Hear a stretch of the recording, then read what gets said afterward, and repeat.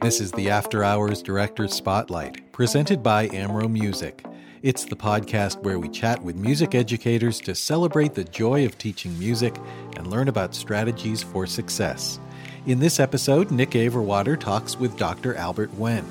He's the director of bands at the University of Memphis. Dr. Wen was generous with his time, and this conversation covered a lot of different topics, so we're splitting it into 2 episodes, and this is part 1. Hello, everyone, and welcome to After Hours Director Spotlight Edition. Today I have the privilege of sitting down with my good friend, Dr. Albert Wen from the University of Memphis. Now, Albert is a passionate student of leadership, a big fan of Memphis barbecue, and really looking forward to just unpacking some of the things that brought him here to the University of Memphis and the influences that took place on his life and helped to craft and create the person he is today. Albert, welcome to After Hours. It's good to see you. Thank you, Nick. Thank you for having me. Man, I really appreciate a few moments of your time today. And let's just start at the beginning. There's a lot of people who, of course, in the Memphis area know you, but a lot of our listeners that may not know Dr. Wen from the University of Memphis. Hit some of the high points for me and help me understand what brought you to where we are today. Certainly. So I born and raised in Van Buren, Arkansas. And then after graduation, I decided to major in music education and ended up at Arkansas Tech University. From there, I landed my first job in Morrilton, Arkansas, working with the high school and the middle school band. I was there, I think I was there for about 4 years, and then I decided that I needed to get smarter. So I applied for graduate school at the University of Texas in conducting, and so I just did my master's there and my doctorate. At some point, you do have to get another job. I applied here at the University of Memphis for their athletic band position. At that time, it was like the third band director. They hired me around this time, about 13 years ago. Wow. And moved from Austin to here. At that point, like newly married, got into the house. We moved into a place in Cooper Young. And then after about, I think also another 3, perhaps 4 years, it's getting a little fuzzy. But my colleague Craig Williams, he left for another place, Rutgers, which left the director of bands position open. I applied for that.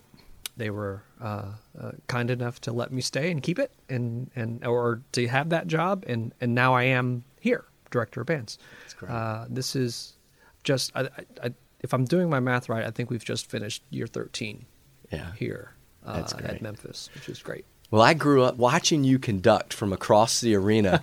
and of course, at the time, I was middle school, high school student, and I just remember thinking, man, all I know is they're having fun over there. I mean, when you were on the podium, you could just tell the students, the band members, they were having fun. I remember that being the trademark standout image that I have of watching your program. Oh, well, and they were. Yeah. I think that's one of the calling cards, I think, of our ensemble. That marching band, Mighty Sound of the South, the pep band, the actual marching band itself, that's what they bring. And I'm just so proud to just be a part of that tradition. Yeah. They're terrific. And it's definitely a big part of the community here at Memphis when you see the University of Memphis band around town at the football games, the basketball games. It's just a ton of fun. So take me through a little bit your journey. I mean, from Morrilton, Arkansas to the University of Memphis, you had some collegiate stops there, but who are the people that you look back on and you said, if this individual didn't do this for me, I don't know if I'd be in this position today? Yeah. Well, I think that it's easy for a lot of people to say, well, your parents. But, and I'll say that, but I want to say first what I take from it. My mom and dad came over from Vietnam around 1975 as refugees with absolutely nothing. Wow. We ended up in Arkansas because they came out of the refugee camp at Fort Chaffee, which is in Barling, Arkansas. Instead of going to the coast where a lot of the refugees went to do things that they already knew how to do, like fish, or just stay next to an ocean or a large body of water, my family decided to stay in that area. And as a kid, I observed my parents doing everything they could to help other people. The biggest thing that I witnessed was that they also sponsored other refugees. I mean, that's how you get into this country. Someone in the country sponsors you to get in, and then you get in. And those people stayed with us. There are 8 of us, very small, 3-bedroom home, 1.5 bath. And so we would the kids would crowd into one room. Our guests would have another room. And of course my parents would have their room. And so that was a big part of my life, was watching them serve other people. Another big part of my life that I know formed me was watching them do things to elevate their current situation. My dad started off at Ream, and he went to night school at the local community college. At the time it was West Ark. Now it's a part of the University of Arkansas. But he took night classes to get better. He went from welding and working on the line at the Ream Air Conditioning Company to becoming one of their quality control engineers, and that's how he retired in management. And my mom did similar things. She started on the line at Tyson Foods and then elevated herself to another management position. And so I watched that. That was a big part of my life. I also watched them sacrifice a ton. My mom worked overnight, so she worked the third shift, right? My dad worked the first shift. That's how they would guarantee that there was going to be a parent home all the time, right? And so what I witnessed there was Dad would get up at 3 a.m. to pick up Mom from Tyson, and then he would spend a little bit of time with her. They would have a second dinner, their time together, and then he'd go to work at Ream, run the first shift. And then Mom would get us up. We'd get ready for school. She took care of all of that. And then 4 o'clock, my dad came home. That's when we had dinner, because that's when the family was at the table. And then after dinner, my dad took my mom to work. And then after he took her to work, he did his homework for community college. And then he'd go to class. And then we would be doing our homework. And so that was the model. That was just the way it was. And so from there, I was then introduced into band. I remember in the 5th grade hearing the middle school band come and play a recruiting concert. And I was just blown away. I was like, oh my gosh, they learned how to read music and they learned how to play these things. And I want to do that. And so, I signed up for band. This is what I want to do. And I remember thinking to myself, well, I wonder what we could afford. Like my question was never, hey, I want to do band, let's just make it happen. And I think all through my life as a kid, it's always, what could we afford to do? Can we afford to do this thing? And so we get to band, we do the playing tests that everyone does, I wanted to play percussion and I wanted to play saxophone. That's every what kid I know, wants to right? play percussion and saxophone. that's the way it went. And I think it was fine, but they made us try everything, right? I think I did okay trying out on the drum. I think I did okay playing on the saxophone. I think I did okay playing on the trumpet. And I remember at the end, the person who tried me out on and I didn't even think about this at the time, like literally until now. The person that tried me out on trumpet was Mike Jones, who would eventually be my high school band director. But Mike Jones turned to me and he says, all right, Albert, you did well on all of these. Which one do you want to pick? Literally, I turned to him and it wasn't which one I wanted. It wasn't which one I liked. It was, well, which one is the cheapest? Which one do you think I can, that maybe my mom and dad could afford? And then he was like, well, you might be able to get a trumpet for $100, and a saxophone is this, and a drum is like, well, no, $100 is a lot. I'll try for the trumpet, and we'll see how it goes. And then I go home, like scared. actually, to ask if I could do this band thing. It was going to cost $100 to buy a trumpet. And, literally, my parents didn't even bat an eyelash. Because, again, they knew, either through paperwork that I sent home or whatever, they knew that me being good at band might result in a scholarship. They also knew that me having good grades would result in a scholarship. And, of course, from the very beginning, as far as I can remember as a student, they also would tell us, look, this is the only way you're going to be able to get to school. You understand that, right? Yeah. So this Find is your ticket. This is what you're going to have to do.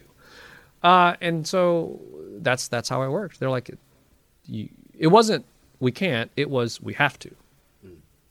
And when it came to anything involving school, connected to the possibility of my future, it was never we can't. In fact, I have no idea how my parents, to this day, I still don't know how they were able to provide the things that they provided for my brothers and sisters, for us to do the things that we are doing. And now we're like capable humans, growing other humans. I don't know how they did that financially. And someday maybe I'll have the courage to ask. But yeah, they just made it happen. Big influences there. Yeah. And then, I know that this part has gotten a lot longer than I anticipated it to go, but I do want to be really clear that from that point on, my path was guided. Once I got to band, my path was then guided in a parallel way between my parents and then my band directors. It absolutely, I don't know if my band directors understood how close that relationship actually was. My folks made sure that we practiced. It wasn't, let me just sign your practice record. It was, no, you didn't practice this much. Try it again. That was the way that it worked.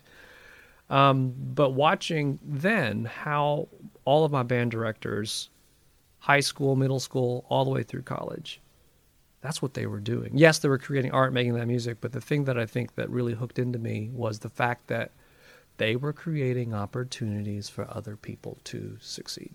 Yeah. Yeah.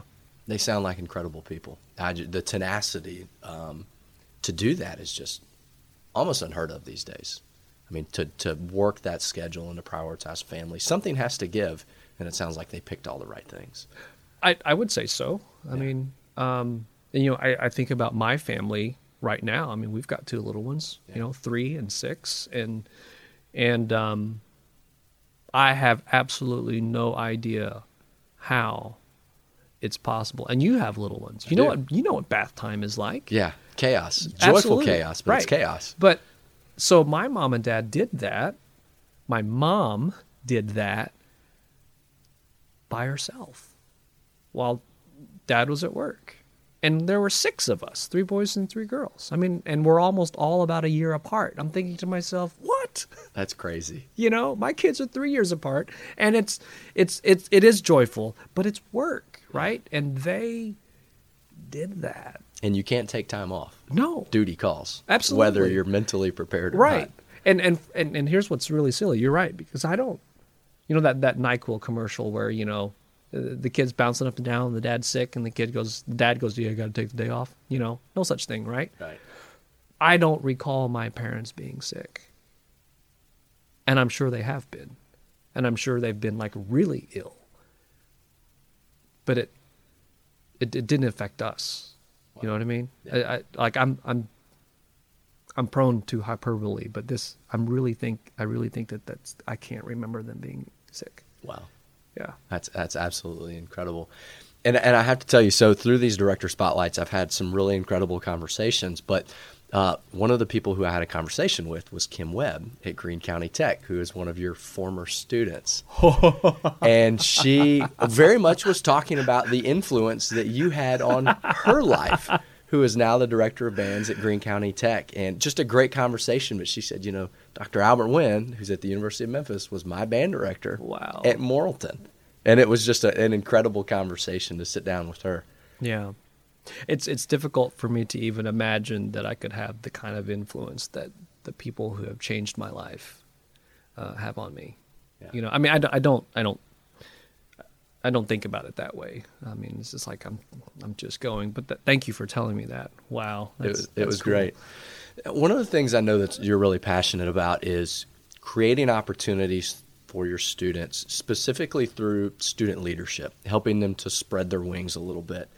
What are some of the ways that you do that here at the University of Memphis? A lot of the ways that we do it is through our section leader program with the marching band, and another way that we do it is also, our student workers that we have in the office.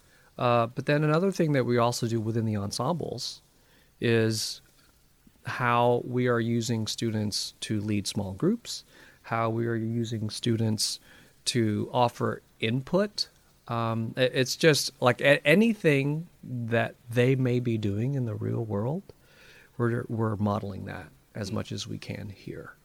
And I think the big umbrella term would be that, or approach would be that, is whatever is happening out there in the real world, so to speak, we're working really hard to model it here, down to perhaps even not creating, but allowing for similar scenarios so that they can make decisions based on perhaps difficult scenarios. Yeah. And so we think about it pretty deeply. Yeah. Mm-hmm. What do you think are some of the signs for an educator that may be listening that either they have a healthy developed student leadership program or an intentionality behind developing student leaders versus maybe some of the warning lights, the blinking yellow lights that maybe I don't have as healthy of a culture when it comes to developing student leaders? What are some of the indicators that you look for in a program when it comes to that? Oh, that's a great question. When I look at programs that in my mind they're like clearly developed, there's great student leadership, there's great staff leadership. What becomes really clear is that everyone has defined roles, and they're executing those roles with a high sense of pride, urgency, and they're like happy about it. The energy is not frantic. No one's panicking. It could be busy. I mean, band's busy, right? But it's that view of we've encountered this scenario, we know how to handle it, we've got procedures for this, and this is what we do. And when I think about programs like that, I'm like, yeah, they've got it together. It's because what happens then to get to that place is that everyone has clear expectations of one another. Right. Roles are defined. There are real boundaries. There is clearly a system in place. There are rules in place, and there's training in place that continues that. The training, I think, is probably the key component. Yeah. And that's when I see programs that are that way, I can probably see some kind of leadership handbook that is sitting on the director's desk that has all of those things that we just talked about, rules, expectations, guides, et cetera, et cetera. Programs that may not be as established, the band director is overworked. Yeah. They're the one that has to pull the trigger, so to speak, on all of the things. And what ends up happening is it sort of, you can't multiply yourself. Right. And then it's just frantic. And those are the things that I notice. And so like for me, when I find myself thinking, people just don't know what they're doing, they're waiting for me to tell them what to do, then the problem is that I didn't plan far enough. Right. Roles were not defined clearly enough. The training was not put in place for whatever that event was, or for whatever this situation was. And that's how I know when I find myself a little overworked. That's where I failed. And man, that's such a good delineation, because a lot of times in leadership, when something doesn't go right, there's a natural tendency to look to the people and say, the people didn't behave correctly. But usually, people want to behave correctly. It's the systems and the processes that prevented it. And, at the business level, we talk about working in the business or on the business. Am I working in the business or am I working on the business? So, in the business being, am I within the processes and systems? On the business being, am I creating the processes? Am I polishing the processes so that when we're up and moving, it's running efficiently? And I think that's such a great parallel to what you're talking about. So I think at the end of the day, great educators do the things that only they can do, right? And that's teach music. If you can find somebody that's a better accountant than you, let them be your booster treasure. Yeah. If you can find somebody that can build props or woodworkers, let them build your props. Don't feel like you have to do everything, because you're right. It usually doesn't get done as well because you're simply overworked. Yeah. Yeah. And I learned that the hard way. I remember. Oh yeah. When I first got here, when you're learning that first job and you want to do a great job, and yeah, I'm not a stranger to hard work. I'm not a stranger to all-nighters. I do that. I'm also not a stranger to procrastination. I mean, all of that is there, which causes many problems. But I clearly remember where Carol Rakestraw, who is 20 years as the admin for the band program. She has just recently retired. We're going to miss her greatly. But I remember her sitting me down and saying, look, there are things that you can do, and there are things that I can do. I can't do half the things that you do, but the things that you do are things that I can do. So let me do it. Yes. And I'm like... Did the light bulb go off when she said that to you? It did, but a different light bulb. It wasn't... I discovered that my problem was trust. Yeah. That was the light bulb. Like, it wasn't that I wasn't delegating. It wasn't that ultimately, like, I'm always trying to get to the root of the problem, right? And the root of the problem for me at that point was trust. It was fear. I seriously doubt selfishness was part of it. I certainly didn't want to keep all of that work to myself. I think it was driven primarily by trust and fear. Fear of failure, or fear of lending my failure to someone else. Yeah. So like if it did go wrong, it was just all on me. Yeah. That kind of approach. And that was... Well, it's still a lesson that I have to continually remind myself of. But that was a big moment. I suspect so. And I think that's so hard for people in leadership positions, because you want your fingerprints to be on everything. That's the way we're wired, right. high energy, high octane people. But it points down to the system, though. Yeah. Right? That's right. Teach the people that you're working with your expectations. Allow them to experience that grows them, that raises their expectations of things, and then you've multiplied yourself. That's Dr. Albert Wen, Director of Bands at the University of Memphis, talking with Nick Averwater. This conversation will continue in the next episode of the After Hours Director's Spotlight, which is presented by Amro Music, a family-owned company since 1921. At Amro, we work with over 600 schools in 7 states to bring the joy of music to thousands of young musicians. And these partnerships make production of the After Hours podcast possible. Our Director Services Department is ready to work with your school, too.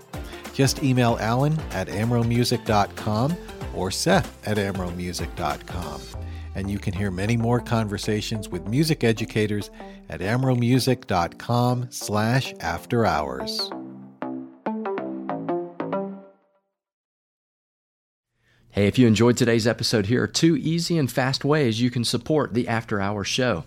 First, your 5-star review means a lot, as it helps to boost us in the podcast rankings so that other music educators, just like you, can find us. Second, if you thought of someone that would enjoy this week's content and episode, hey, please share it with them so that they too can be a part of the After Hours community. Thanks so much, and we'll see you next week.